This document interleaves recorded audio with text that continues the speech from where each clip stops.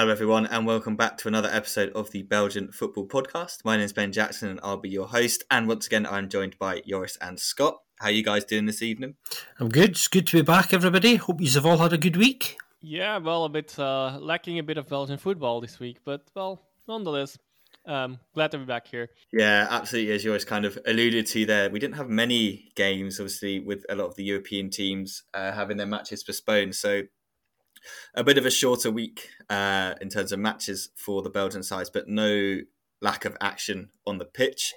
The first game we had was actually Saturday rather than Friday, and that saw Westerlo lose 3-2 at home to Mechelen. That doesn't really tell the whole picture of that game. It's a bit of a crazy one. Eupen continued their reasonably decent start to the season with a 3-1 win over Leuven. Kortrijk and Standard Liège are still winless. They drew 1-1 in Kortrijk. Sint-Truiden lost 2-0 at home to Cercle Bruges, and then Anderlecht kept up their winning ways with a 2-1 win over Charleroi. Let's start in Westerlo, where they hosted KV Mechelen. And yeah, pretty much the story of two halves and almost kind of 2 half an hours, I guess you could say, in this one. Westerlo took the lead. Lucas Dassing got his first goal one of his first home goal for the club with a lovely finish from the left-hand side as he cut in and found the far corner. A couple of minutes later, Frigan got his first goal for the side. Kind of had to juggle the ball a little bit as Dassing, instead of feeding the ball through to him, bounced off one of the Mechelen defenders. He had to kind of get the ball from behind him with a flick, then flick it on a little bit more to run onto it and then put it in the back of the net. Really, really nice finish from Frigan, and definitely kind of one of those things where you're like, yeah, that's a decent one, and that looks like a decent player. So it's all looking pretty bad for Mechelen at that point, and all looking pretty good for Westerlo to pick up their first win of the season. And it pretty much remained like that until the 74th minute. And this all came because of some 55th minute substitutes from Steven Defour. He brought on new man Patrick Plfücke, the German winger that signed from, I believe it was Switzerland. He comes on and he starts, providing for the rest of the team. His assist gives Rob Scouse a chance to get one back for the side. He then puts in a corner, which is headed into his own net by Nicholas Madsen. And then he provides another assist for Leon Lauerbach to score to make it 3-2. And that literally happened within the space of 10 minutes. From the 74th minute to the 84th minute, Mechelen completely turned it around. Whereas for Westerlo, not looking great at the moment. That's, like I said, they still are without a win. They've only got 1 point from 5 matches, and that came in a 2-2 draw against Eupen to start the season. We did kind of speak a little bit last week about how they had some tough fixtures, obviously Club Brugge, Ghent and Anderlecht, but they'd have probably guys been eyeing this Mechelen home game as the chance to really get their season started and to kind of throw it away in a very similar fashion to what Eupen did in their kind of first game of the season, kind of role version of that. But to lose this one would be really, really frustrating. Whereas for Mechelen, it kind of, you'd hope it maybe would start something. And I think we can safely say, Scott, that Mr. Plfücke is going to be starting the next game, don't you think? Yeah, I would imagine he will be, and he seems to have made himself at home pretty quickly as well. He was talking this week about how much he'd enjoyed his first game and just how good he felt. So plenty of positives there. I mean, this game really, from Mechelen's perspective, is the story of that double substitution on, I think, 55, 56 minutes, as Ben was saying. Patrick Plfücke comes on. Also, Mori Kanati comes on. We feel like, we have been waiting for that since the season started. Obviously, his visa's been sorted now. He's not fully fit, which is why he didn't start the game. But, Mori is one of these players who, once he is fully fit, will become a starter, I suspect. And I think both these two did make a difference, particularly Plfücke, obviously. Two fantastic assists. The second one in particular, actually, for the third goal, was a really lovely ball with the outside of his foot as well. Gorgeous assist, that one. And he seems to have that little bit of quality that they've been looking for what feels like ages and kind of missing.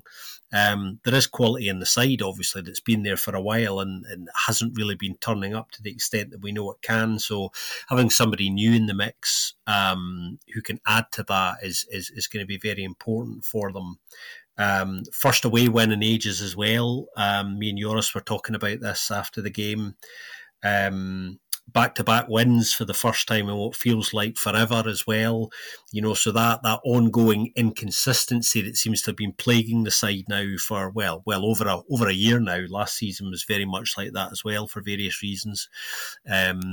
So let's see if they can build upon this a wee bit, because as good as this is, they kind of have to keep this momentum going, but it will certainly do them the world of good, I think.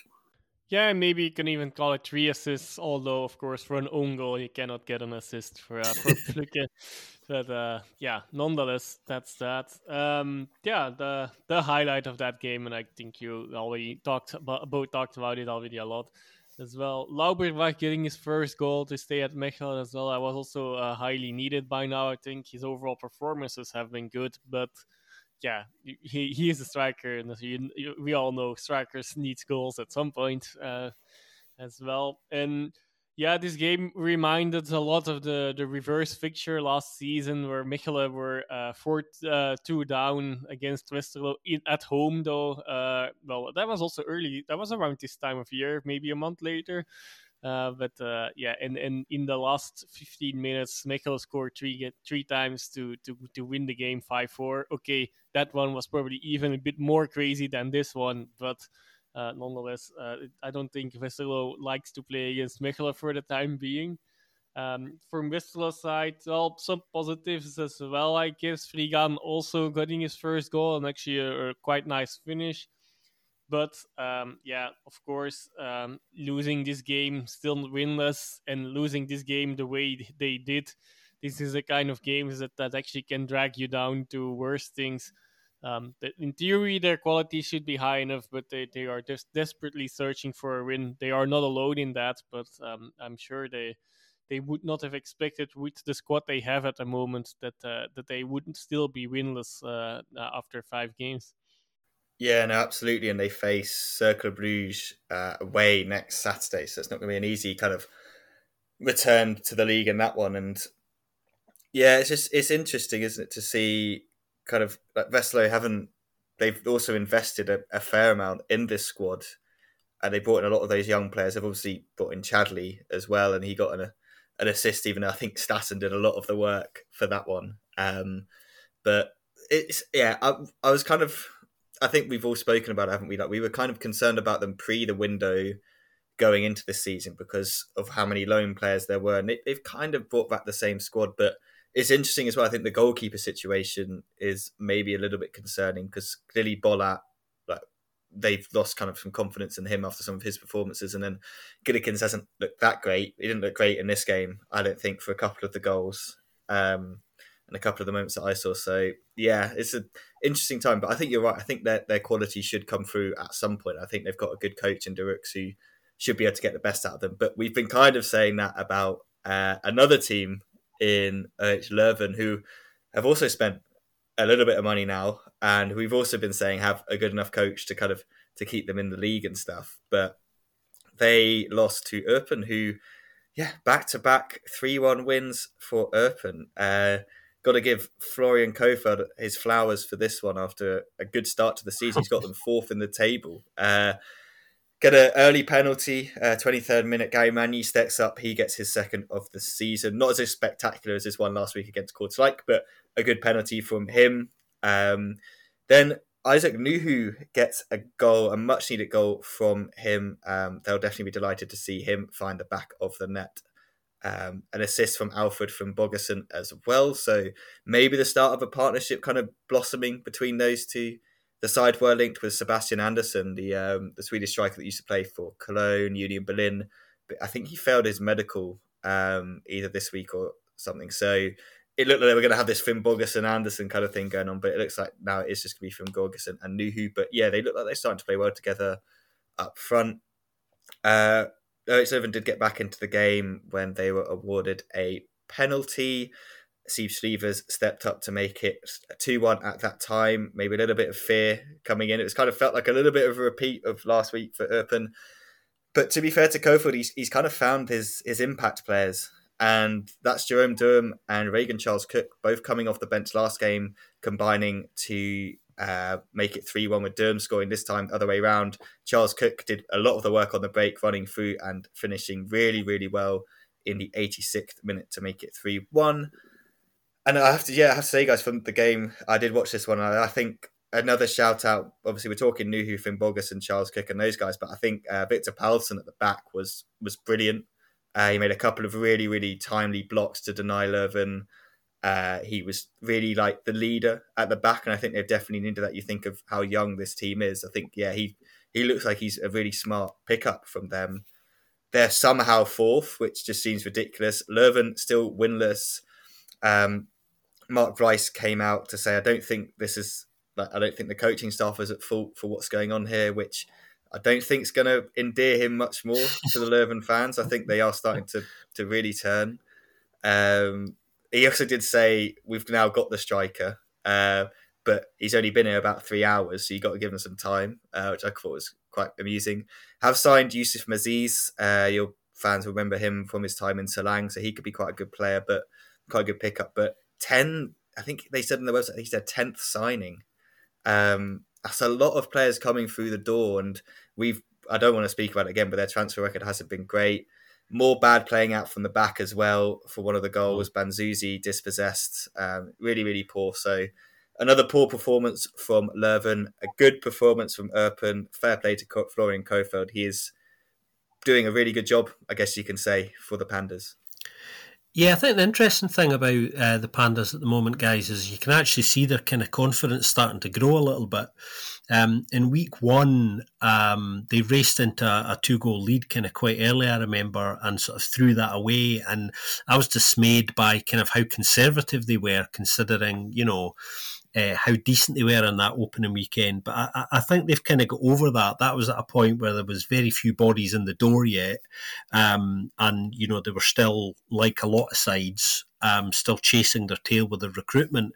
They've added a few faces now, and things seem to be kind of gelling reasonably well for them. The body language is good as well. Regular listeners will know I like to keep an eye on that, both off the pitch and on it. I think you can tell that these players are kind of buying into kind of what Kofeld wants to do. There's lots of positive signals there from me, I think, and I think it's starting to kind of show in the park that people kind of trust one another. Kind of slightly surprised by how quick there's been an improvement there, to be honest. But I think Kofeld's obviously brought in players he knows very well, who've been very carefully chosen for specific roles, as they should be, and they seem to be having a certain impact at the moment, which is encouraging for them. So I suppose the big question with them is, can they continue anything like this early form? Because they have been known to start quite well before, and then in the second half of the season, it all kind of come crashing down for them. So the initial signs are kind of quite positive. The interesting thing for Leuven is I didn't think they played badly this weekend. I just felt they didn't make the most of their chances. Mark Bryce is right. Obviously the new striker's in, Erling Haaland's cousin.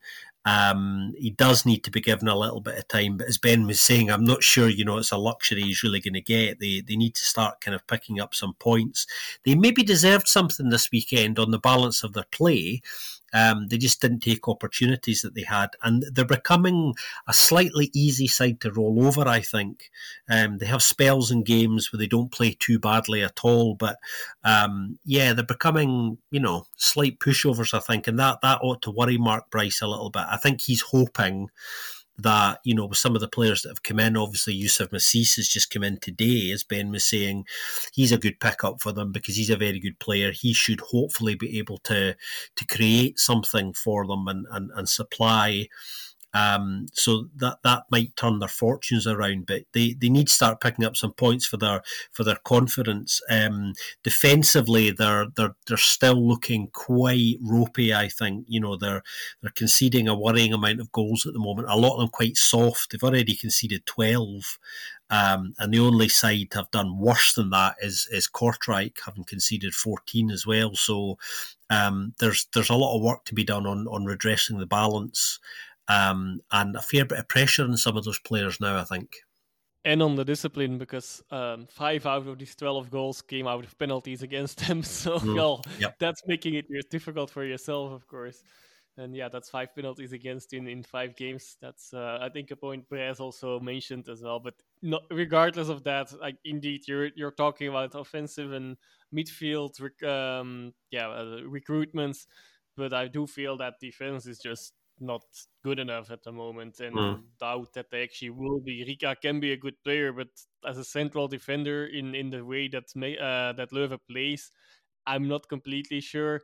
Platings, he can be all right, but he also definitely needs some. Well, I'm not the biggest fan anyway, but he can be all right next to someone who actually can carry him. I guess he shouldn't really be the leader in the defense. Yeah, like that, both of them, the combination, it's a bit, yeah, just not good enough. I think that's actually worrying. So they definitely need to do is doing something on that front. They also don't really like to play against Eupen. The last 7 games, they lost 4 of them and drew 3 of the other 3. The last win was in 2015 already, so that's a long time ago. Of course, with some spells again in the lower league as well, but not that long. Still a fair amount of games. Yeah, so and then massively underperforming their expected goals as well. So yeah, definitely on both sides of the pitch, and in discipline, there are some worrying signs for them as well. Up on the other hand, yeah, they even, like Ben was saying, they're fourth in the league. They even were joined top of the league for one day. We'll get to that later. Who took over that spot? And they're already 8 points. Have already 8 points bonus before this last 4 spots already. So yeah, maybe they can even start looking higher up to the on in the ranking. Who knows? Maybe it's a bit early to call that, but after 5 games, it's starting to look really good for them regarding relegation already. Of course, whether they can really maintain this form is unlikely, and we'll have to see how much of the drop off it will be. But yeah, they already got themselves a nice buffer as in the last 2 seasons already, I believe, and well, in seasons before that as well. Yeah, yeah, and then so Kofeld doing a really good job so far with Eupen, and yeah, for them, everything is smooth sailing at the moment. Yeah, no, it definitely is for them. Leuven have a great chance to kind of get back into, or get a win, I guess you could say, when they play Kortrijk on Friday evening. So that obviously will be a big one for them. And yeah, you're right about the defence, Joris. I saw a lot of Leuven fans are unhappy with Rika performance at the moment, Sam Platings, and then yeah, obviously the goalkeeper situation is just a bit odd there as well. Kojikai has just disappeared. I presume he's off. Maybe he's left already. I haven't actually checked on that situation, but obviously Prevot is the main man between the sticks, but he's not had the best start, I guess you can say. Let's move on from this one then. Yeah, still can't believe Eupen are in the top 4. But like you guys said, they start well quite a lot, and then it's kind of what they're going to do after that. The next game of the weekend was Kortrijk against Standard Liège. Battle of the bottom dwellers, I guess you could say, but neither side had a win, and both sides left this game without a win anyway. The first goal for Kortrijk was just really, really poor from Standard, just really kind of lackadaisical football, really kind of just no energy, nothing really in it. They were just kind of passing the ball around. It gets to Price in the midfield, and I think he thinks he has all the time in the world, but like Kortrijk weren't giving that much time. They win the ball back. Ball comes to Isaac Davies.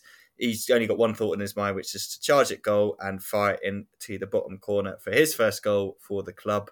And it capped off a pretty decent performance from Davis. I thought he was lively up front. I thought he gave them something else that they haven't really had for a while. Obviously, Avenatti is a completely different type of striker because he's a lot taller, a lot less mobile. But Davies just, yeah, he seemed to kind of link up quite well with some of the other guys. So interested to see how he gets on in that at the new club. Standard thought they probably should have had a penalty. Dragos running through looked like he got kind of tripped up. I haven't really seen the replay, so I'll let you guys discuss that one a little bit more about what you thought about it. But I know that there was a lot of kind of anger, and obviously there was some, when 11 always repost the thing and do like, is this a penalty? There's a contentious decision that's been made.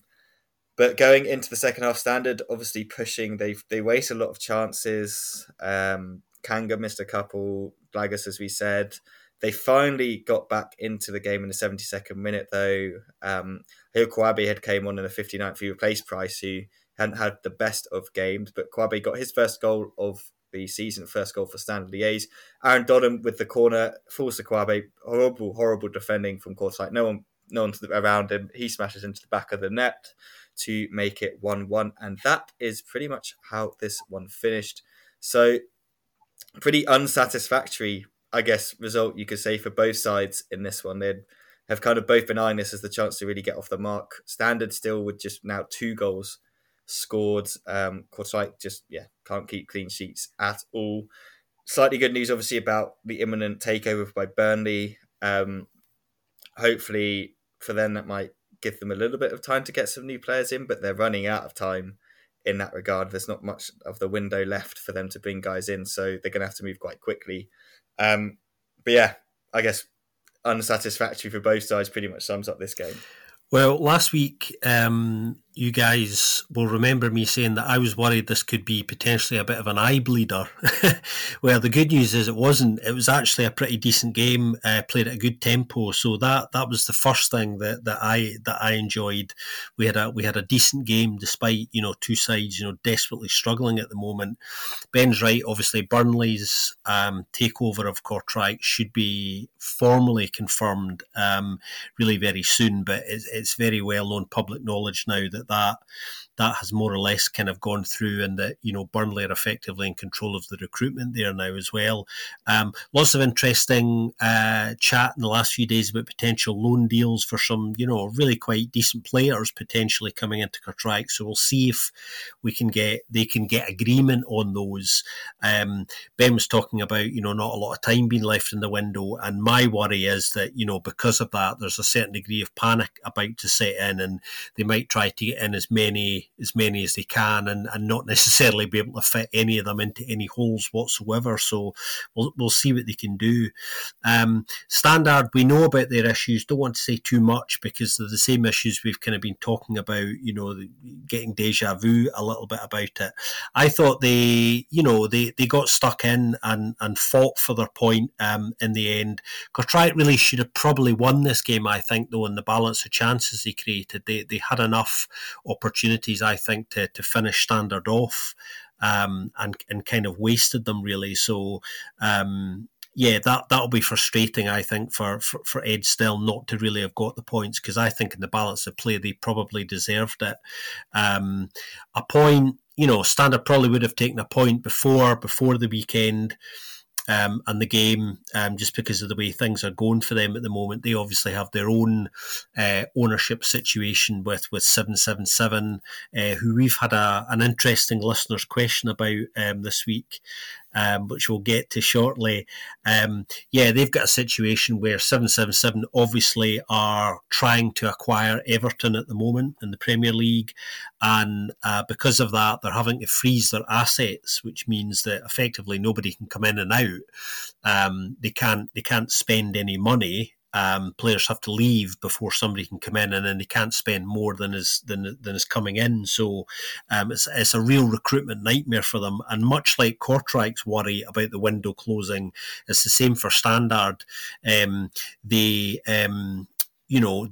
want to bring players in and improve that squad as much as possible before the window shuts. But of course, their hands are kind of partially tied by what's going on there. Also, they can't renew anybody's contract. That's another bizarre thing, because as soon as you do that in this situation with owners and assets being frozen, that changes the value of a player. So although they can bring players in, they're extremely limited to kind of what they can do. And as we were saying just last week, or Ben was highlighting, I think the Standard fans' anger and frustration is rising, not just for the performances on the pitch, but what they perceive to be a real sort of lack of support.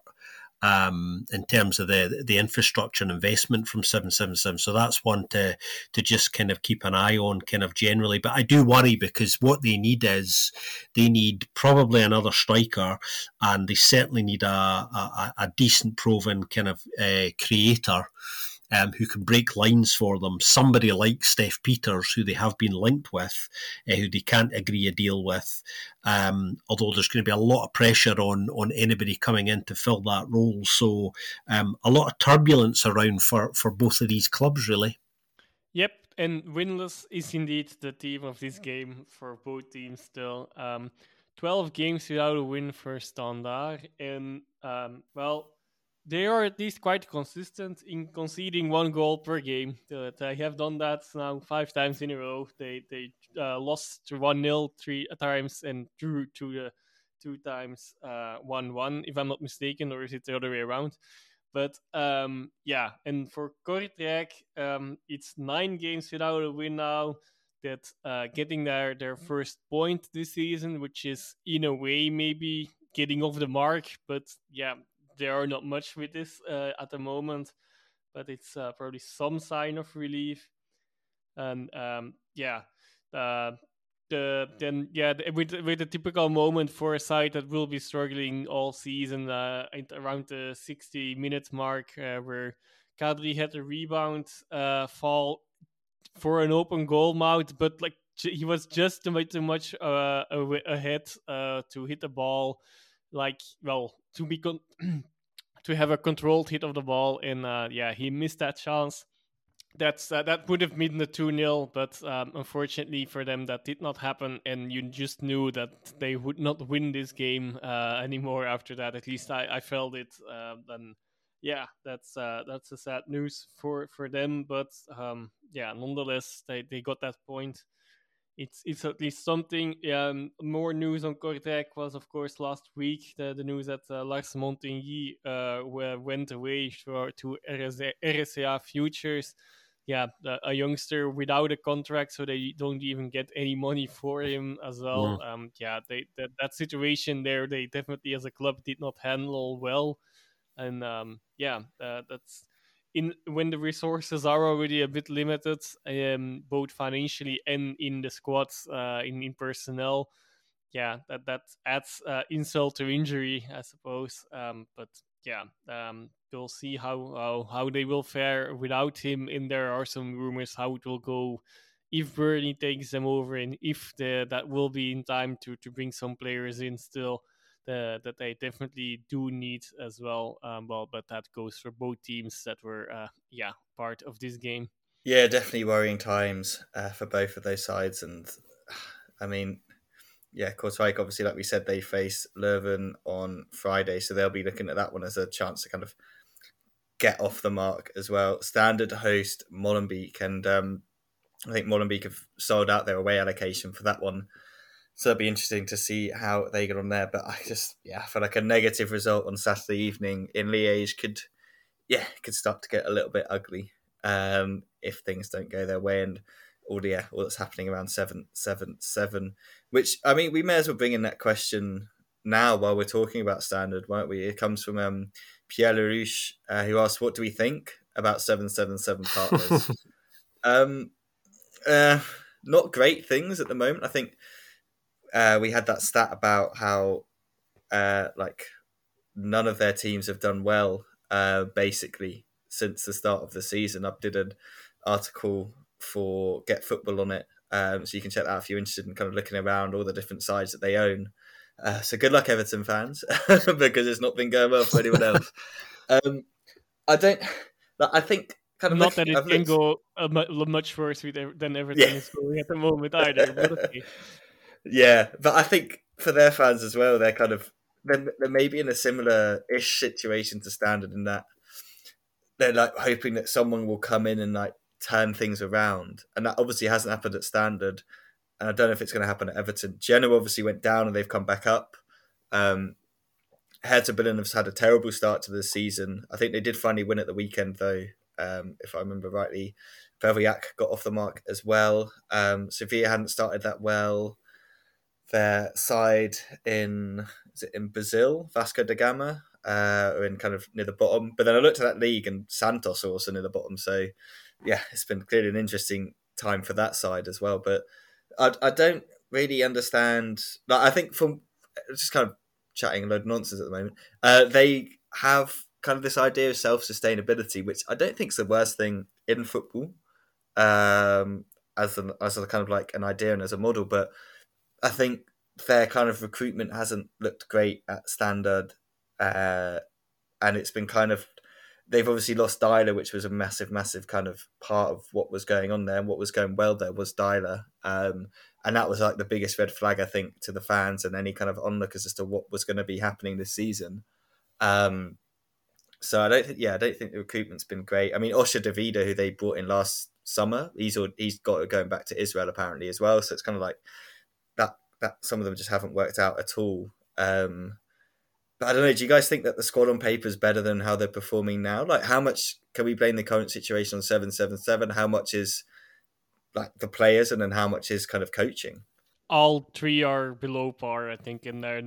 Yeah, I would say that they are at the moment more or less in the region, at least where you would place them. Yeah, it's difficult. I mean, I think, the Dyler situation, to come back to that, is quite illuminating here, I think, because what that tells us is that, a good coach can, stretch more out of average players, to be blunt about it sometimes, or players who are lucky enough to be playing at that level at that stage of their career. And I think Ronnie Dyler's argument in leaving, not to go into this in too much detail, because we know a lot already, was more about, look, I've done quite a good job here with very little support. Give me a little bit some more support, and I'll be able to do even more, which actually is a pretty reasonable argument when you look at, where they finished last season, for example. He did very well, all things considered.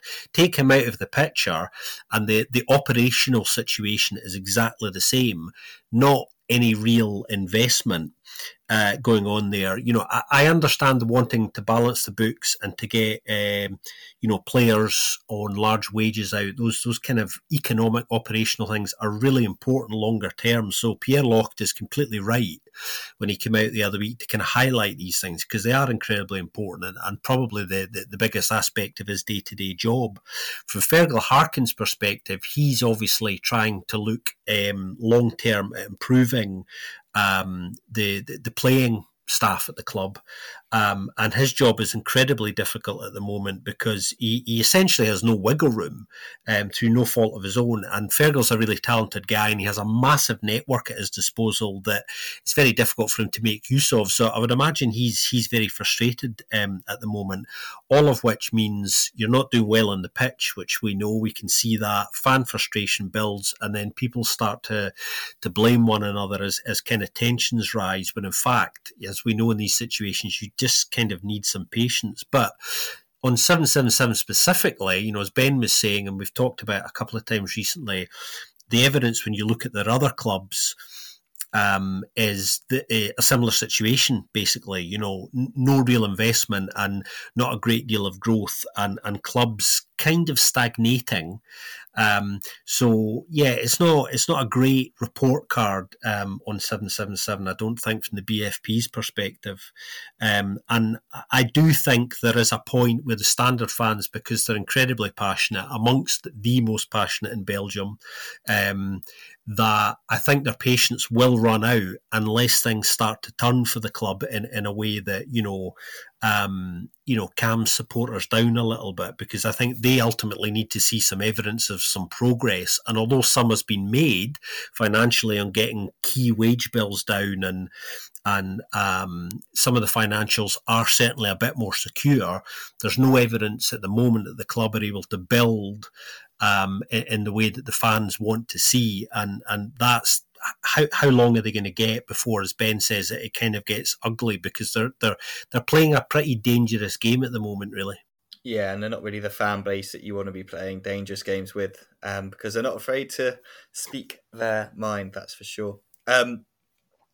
Sunday afternoon, Bruges travelled to the Dire Wasabi Stein to face St. Truden.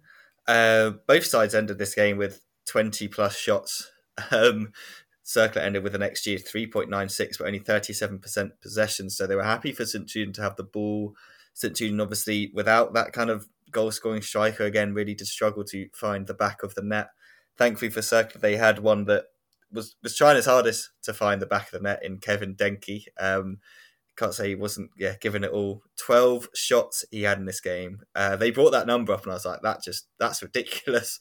A ridiculous amount of shots for a striker to have, and only have one goal to kind of show for it. But it wasn't him who opened the scoring for Cercle. It was Thibaut Sommers in the second half. Really, really nice pass from Yangabor. Kind of Denke's run actually across opened up the space for Sommers. He had lots of time. He found the back of the net to make it 1-0 in the 63rd. 66 minutes, Hugo CK comes off. Alan Minder comes on. 2 minutes later, Alan Minder is very much involved. Lovely step overs in the box. Absolutely drives past, I think it was it Van Helden? Or maybe it was Bruno Godot, one of those guys. He just flew past him. Looks like his shot is going in, but Kevin Denke's like, I've had all the chances, I want one. He taps it in. I don't think Minder really minded. From the celebrations, they were dancing together and he looked pretty chuffed to just have an assist. So that's a golden assist for Minder in the last 2 games. People starting to kind of take a little bit of notice of him. Within Belgian media, I've seen they're quite impressed with what they're seeing from him. St. Truden rang the changes. Barnes, Yanamoto, Ito all came on. Couldn't make a difference, couldn't find the back of the net, couldn't get them back into the game. Cercle win this one 2-0.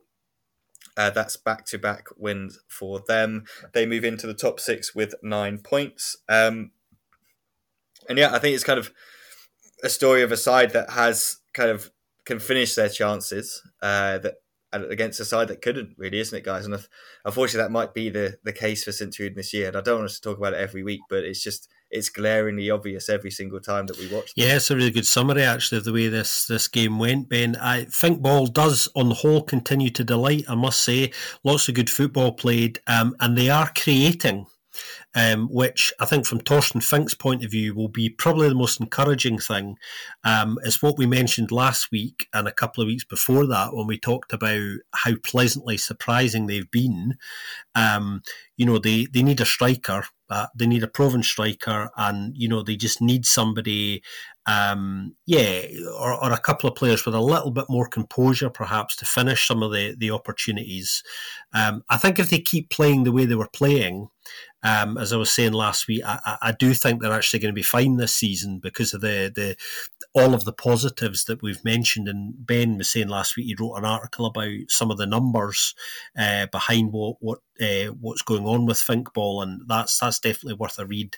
Lots of good football from them, but just not able to take advantage of their opportunities, and that's what they're going to need to do. If they're going to build upon that. Cercle, in truth, probably could have scored 4 or 5 in this game with the opportunities they had. They were really clinical, and I thought they really turned the screw, particularly in the second half. I thought St. Truden were quite poor in the second half. I wasn't sure whether they'd kind of chucked it, but actually I think Cercle were really very good in the second half. They upped it.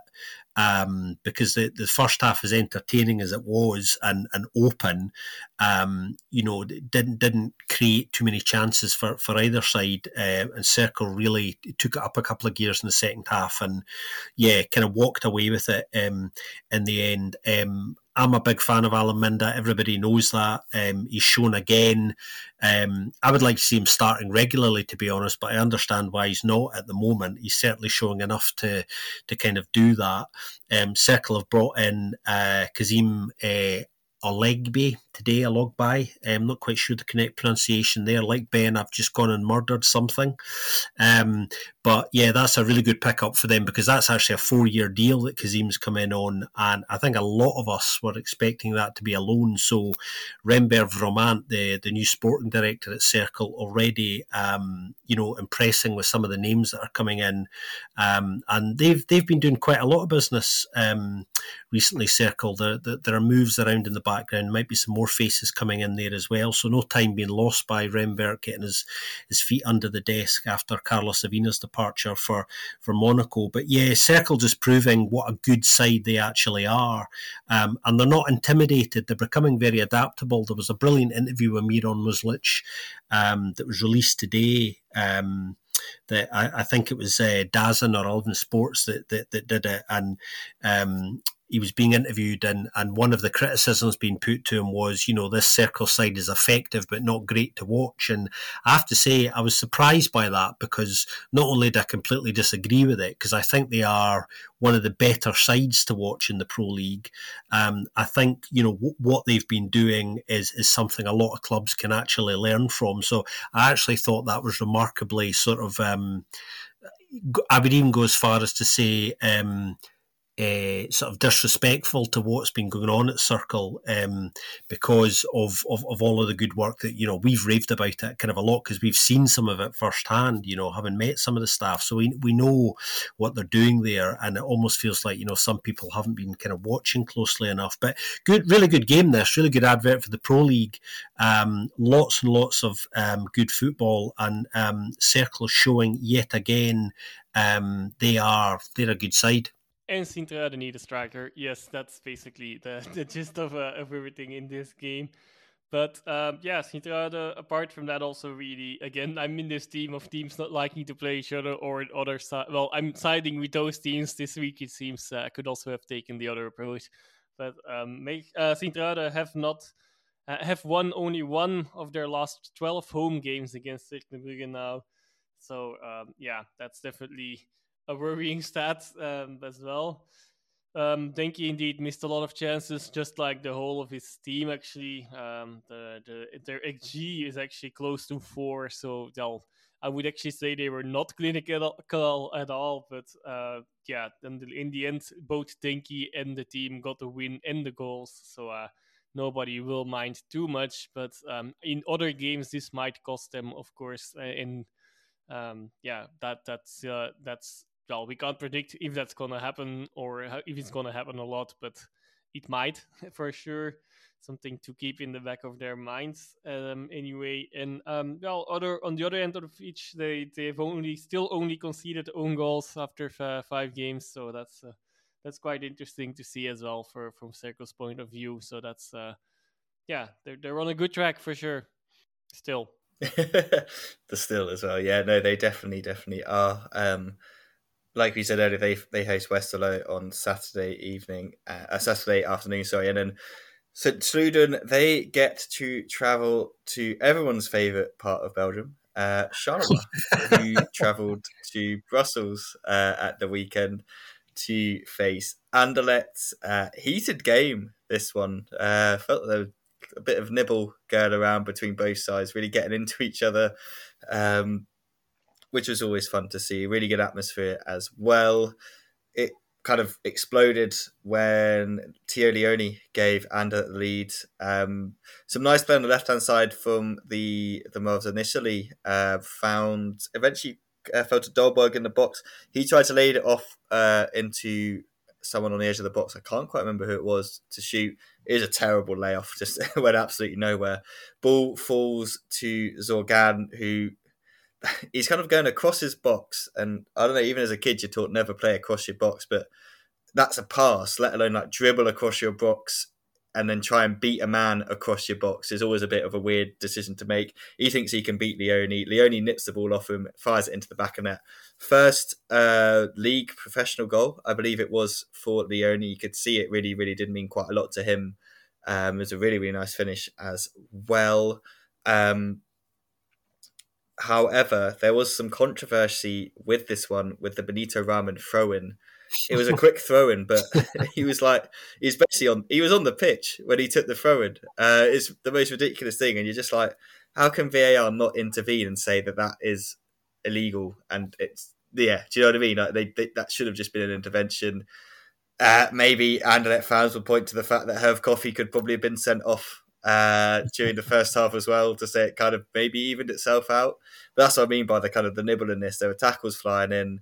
Coffey probably got away with one flying out of his box and just literally flying into one of the Anderlecht players. So yeah, an entertaining first half. Charleroi got themselves back level in the second half, 75th minute. Free kick to the back stick, gets headed across. Andreu is there to tap home. They recently, I believe, rejected an offer from Venezia to loan Andreu to Serie B. They're pretty happy that they did that after this one. However, the parity lasted for just 2 minutes. Anderlecht on the break down the other end.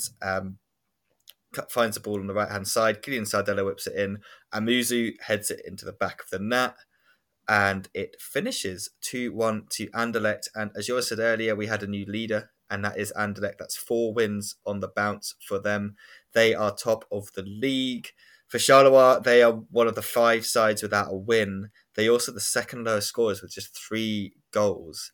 Guys, I'm going to chuck in another listener question in here. This comes from Ben. Not me. there are other Bens out there. But I guess I'm reading it out anyway, so that it kind of fits.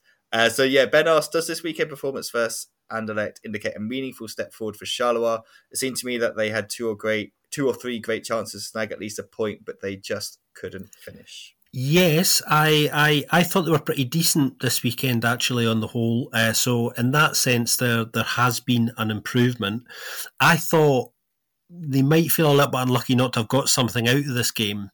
As I was saying, they're quite decent. Felix Mazu was saying afterwards that he felt they played well and that actually they lost out to 2 mistakes. 2 mistakes cost them, which I think when you look at the game and analyse it a little bit, I think that's a fair analysis, actually. You know, the Teo Leone goal is a wonderful finish, albeit it's a mistake that allows him to, pick up the ball there. And the winner, Amuzu's header, they get caught really badly on a transition. It's just a wonderful transition goal, which Brian Reimer really enjoyed. But yeah, specifically in relation to the question, I thought Charleroi were pretty decent this week. So they have lots of reasons to kind of, feel a little bit better about themselves. And a bit like Westerlo, although they've certainly had a sticky start, I would expect them to improve. I thought Zorgan and Morioka in the middle, I think is a good combination. I said last week I thought it was interesting that Morioka's kind of come back in under Mazu now, had a couple of starts because he seemed to be out of the picture, probably because most people expected him to leave, but it doesn't look like he's gonna now unless something really dramatic happens in the next few days. If they can continue playing like they did this weekend, I think they'll start to pick up some points soon. And with or without Morioka remains to be seen because he's in the team because of that suspension for Eli Mahita, of course. Still, we'll see what happens. But I think is he already allowed to play again this week? I think so. Or is it still 1 week left? Either way. Also with Trevel now coming into the fold, so he might pick up some more minutes. But yes, we will have to see that. Yeah. We just cannot not talk longer about that coffee tackle, I guess. Although, on the other hand, it's quite clear that everyone actually agrees with it, that he should have been sent off. On the other hand, Diawara then 2 minutes later, also came with a tackle which probably would have gotten a red if Coffee would also have been sent off, I guess. There were indeed some tackles flying around there, Charleroi still winless indeed. They're lacking something at the moment still. Despite playing quite well the last few weeks, they didn't have the easiest of schedules, of course, either. Yeah, and like Ben said, Anderlecht 4 wins in a row now and top of the league. First time for the 4 wins in a row since the end of 2021. So November, December, they had a streak in that year. And the other talking point is indeed the throw-in. Where it actually is also quite clear, I guess. So it's more a bit of a refereeing or VARing disaster in this game. But all in all, we'll have to see how this plays out. I think a draw would have been a relatively fair result here. In the end, it's Anderlecht that run away with it through a nice header of Amuzu, of all people. Who would have expected that? Also, the question on is there still will he still leave in the last days of the transfer window, at least for the most countries where he would be allowed, or where we would be eyeing to move to inside Belgium. Of course, there would still be options for another additional week almost. But I don't think that his next destination, if there will be inside Belgium.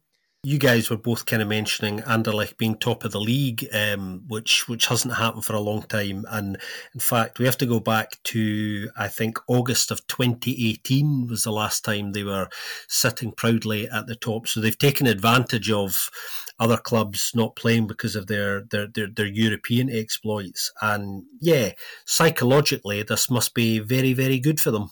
Yep, and on the other hand, I guess the litmus tests are coming now. They already have, no.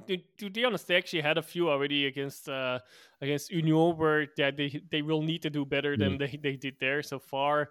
They've picked up the points. Did they actually do much better in the play? Well, I suppose so, because that game was really horrible from them. But is it good enough to really?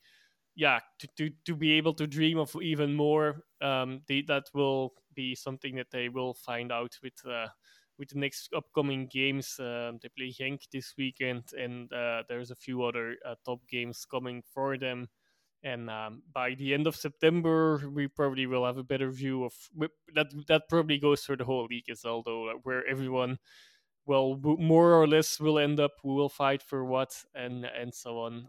But at the moment, still a bit early to tell, but good signs for them that they get the points. But I'm sure that some of the fans definitely, or all fans always actually also, of course, will want to also see more improvements in the way they play. But so far, given the situation they're in, I think they're relatively happy where they are at the moment. Yeah, I mean, they'd definitely rather be there than having lost loads of those games. You guys mentioned, obviously, they're top because of some other teams' European commitments. I'll just quickly go through the scores, and then we'll get to one of the listener questions around the European action. Then we'll go to our one piece of news, and then we will go to the Challenger, and that'll be it for this week's episode. So obviously, Antwerp in the Champions League qualification, they faced REK Athens. Got off to a good start. Vincent Janssen gave them the lead, but then Yeli Bataille got sent off in the 50th minute. He was pretty much sold short by a terrible pass from Mandela Keita. And then Antwerp are basically defending for the whole game. Koulibaly, their new signing on loan from Dortmund, was really, really good. I thought he had a fantastic game next to Toby Alderweireld. They held out to win 1-0 to take that result back to Greece. Union in Europa League qualification, they faced Lugano of Switzerland. They won 2-0. Dennis Eckhart, Casper Terho, so they take a nice 2-0 lead to the beautiful city or town of Lugano. Club Brugge, they went 1-0 up against Osasuna away from home through Scott Olsen.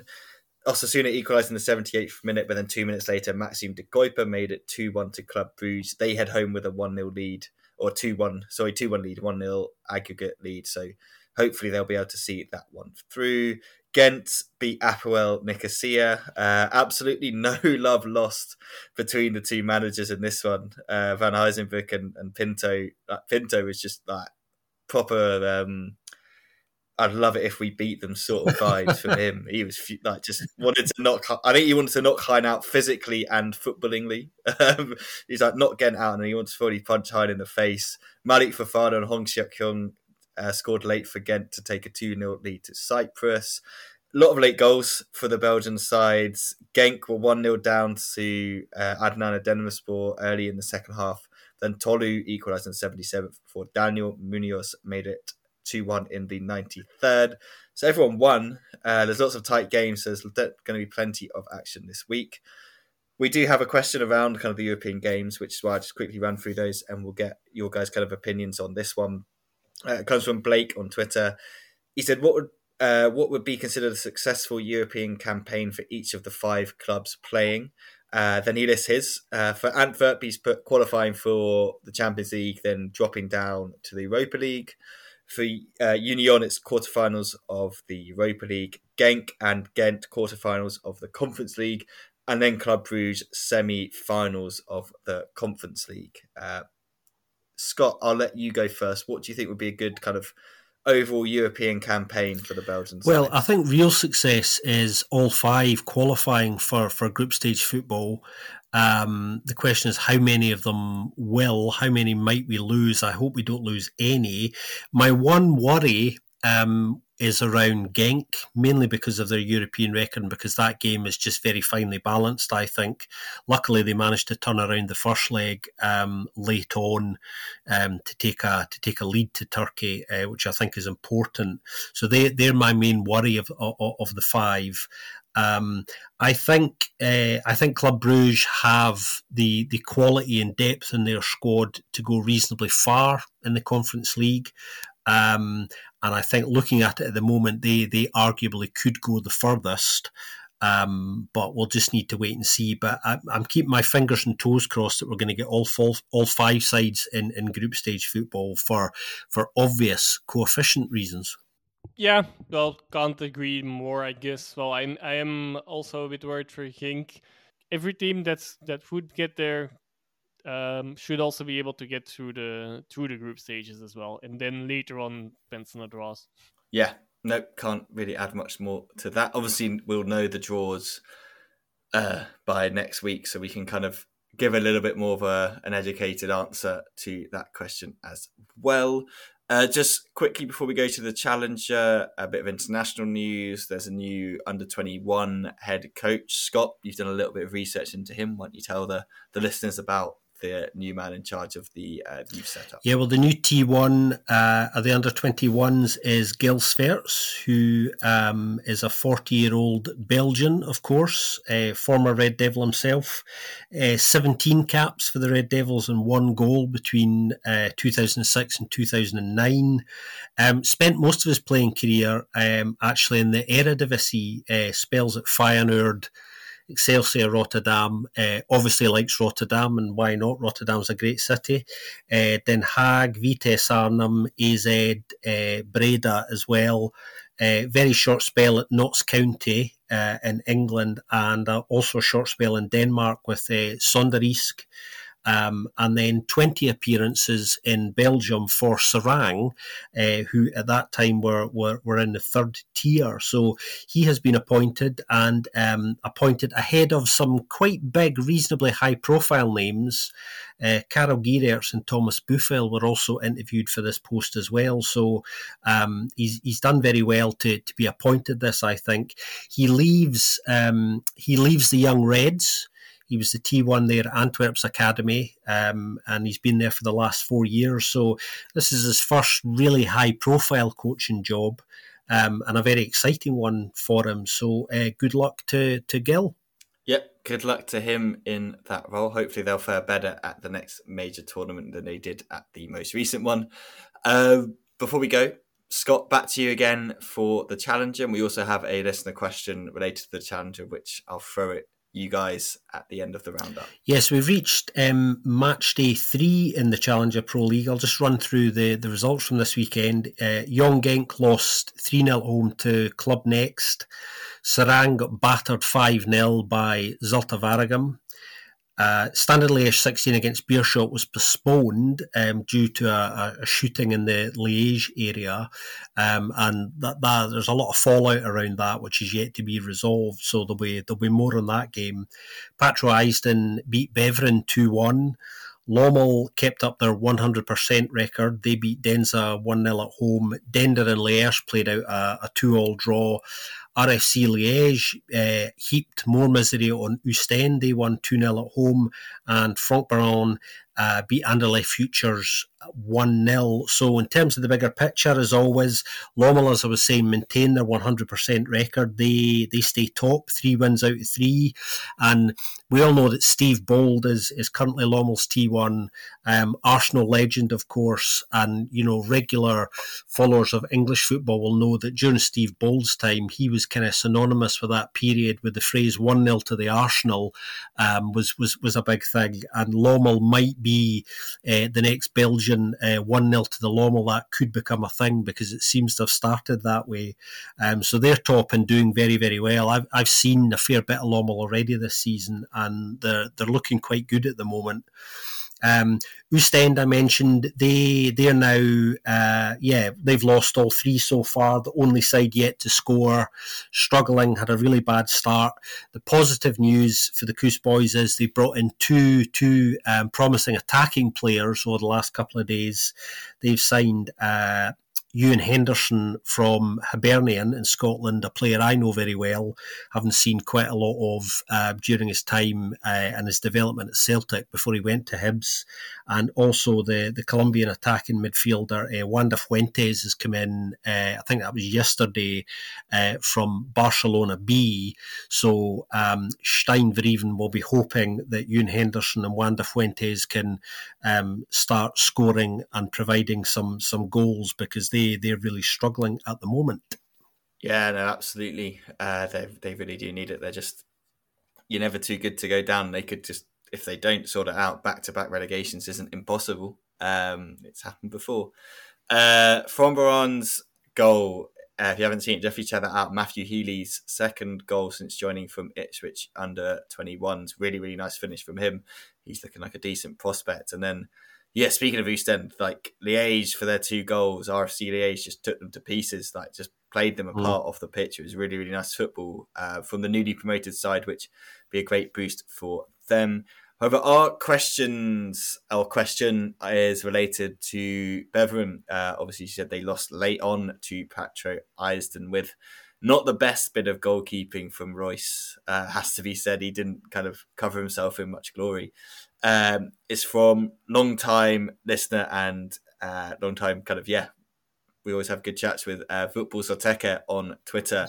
He says, or they say, explain why Beveren went from promotion candidate to relegation candidate in one summertime. Then they call out our good friend, another good friend of ours, Antoine. That maybe you can invite Antoine because he won't answer us, which was followed up by @Beveren Boy. Yes, please invite Antoine since he's a friend of the show. We here see nothing, some taking responsibility when things don't go as planned and stuff like that. I mean, the Beveren one, Scott, like, what do you think is the issue for them at the moment? I mean, I know they obviously lost a lot of key players, and like we were talking before, weren't we, before we went on air, that one of the problems for them is kind of they could have ordinarily they may have had a chance of going up, finishing second anyway. So they're kind of in an unlucky situation like that. But I guess, like, we know Antoine, he'll be disappointed with the start that they've had to the season anyway, and they have brought some players in, and they'll be hoping that they gel quite quickly. But you've obviously watched a bit of Loma, you've watched a bit of Beveren. What do you think is kind of different for them this year compared to last year? Well, first of all, can I say what a fabulously confrontational question that is? I love it. I mean, I think this is quite a complex one. Obviously, Beveren fans or a section of them are quite angry at the moment because they have had a poor start. It's difficult. Obviously, last year they were very good, and as Ben was saying, ordinarily they would have went up last year.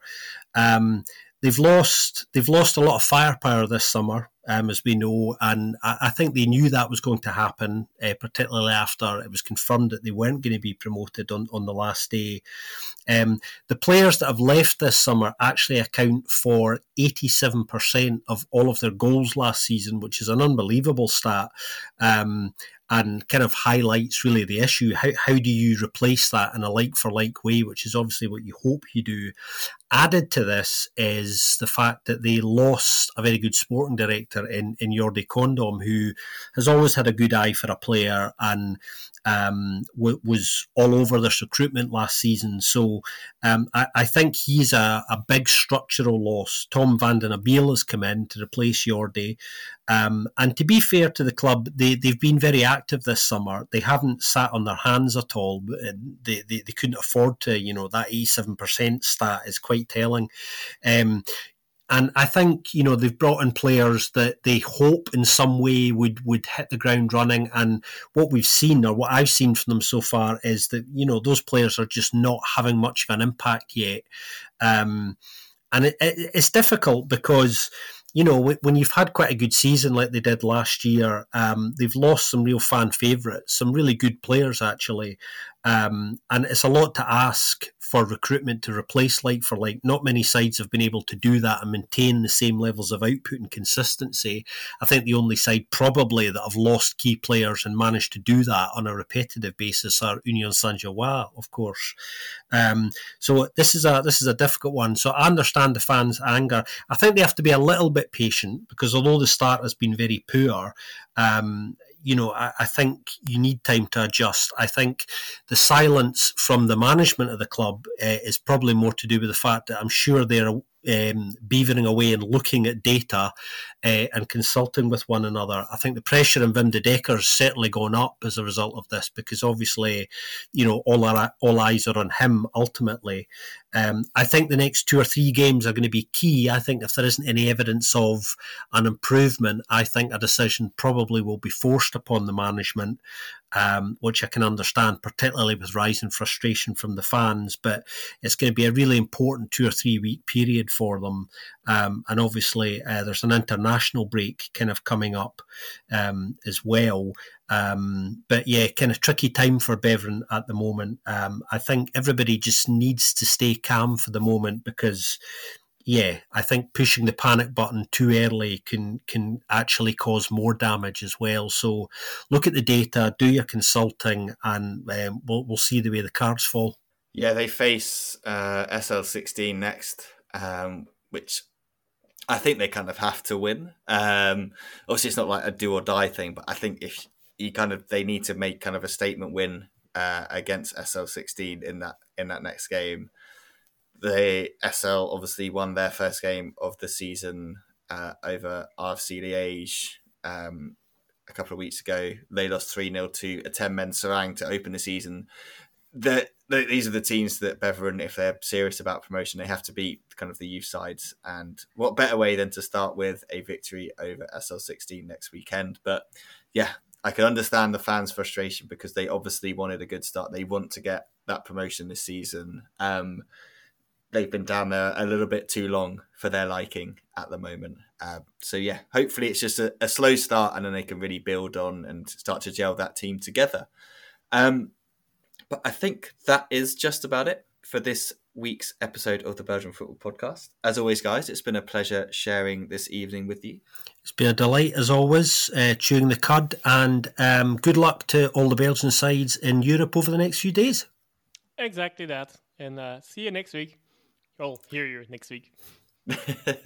Yes, still very much an audio, not a visual. I don't think anyone's quite ready for the 3 of our mugs on a video at any time soon.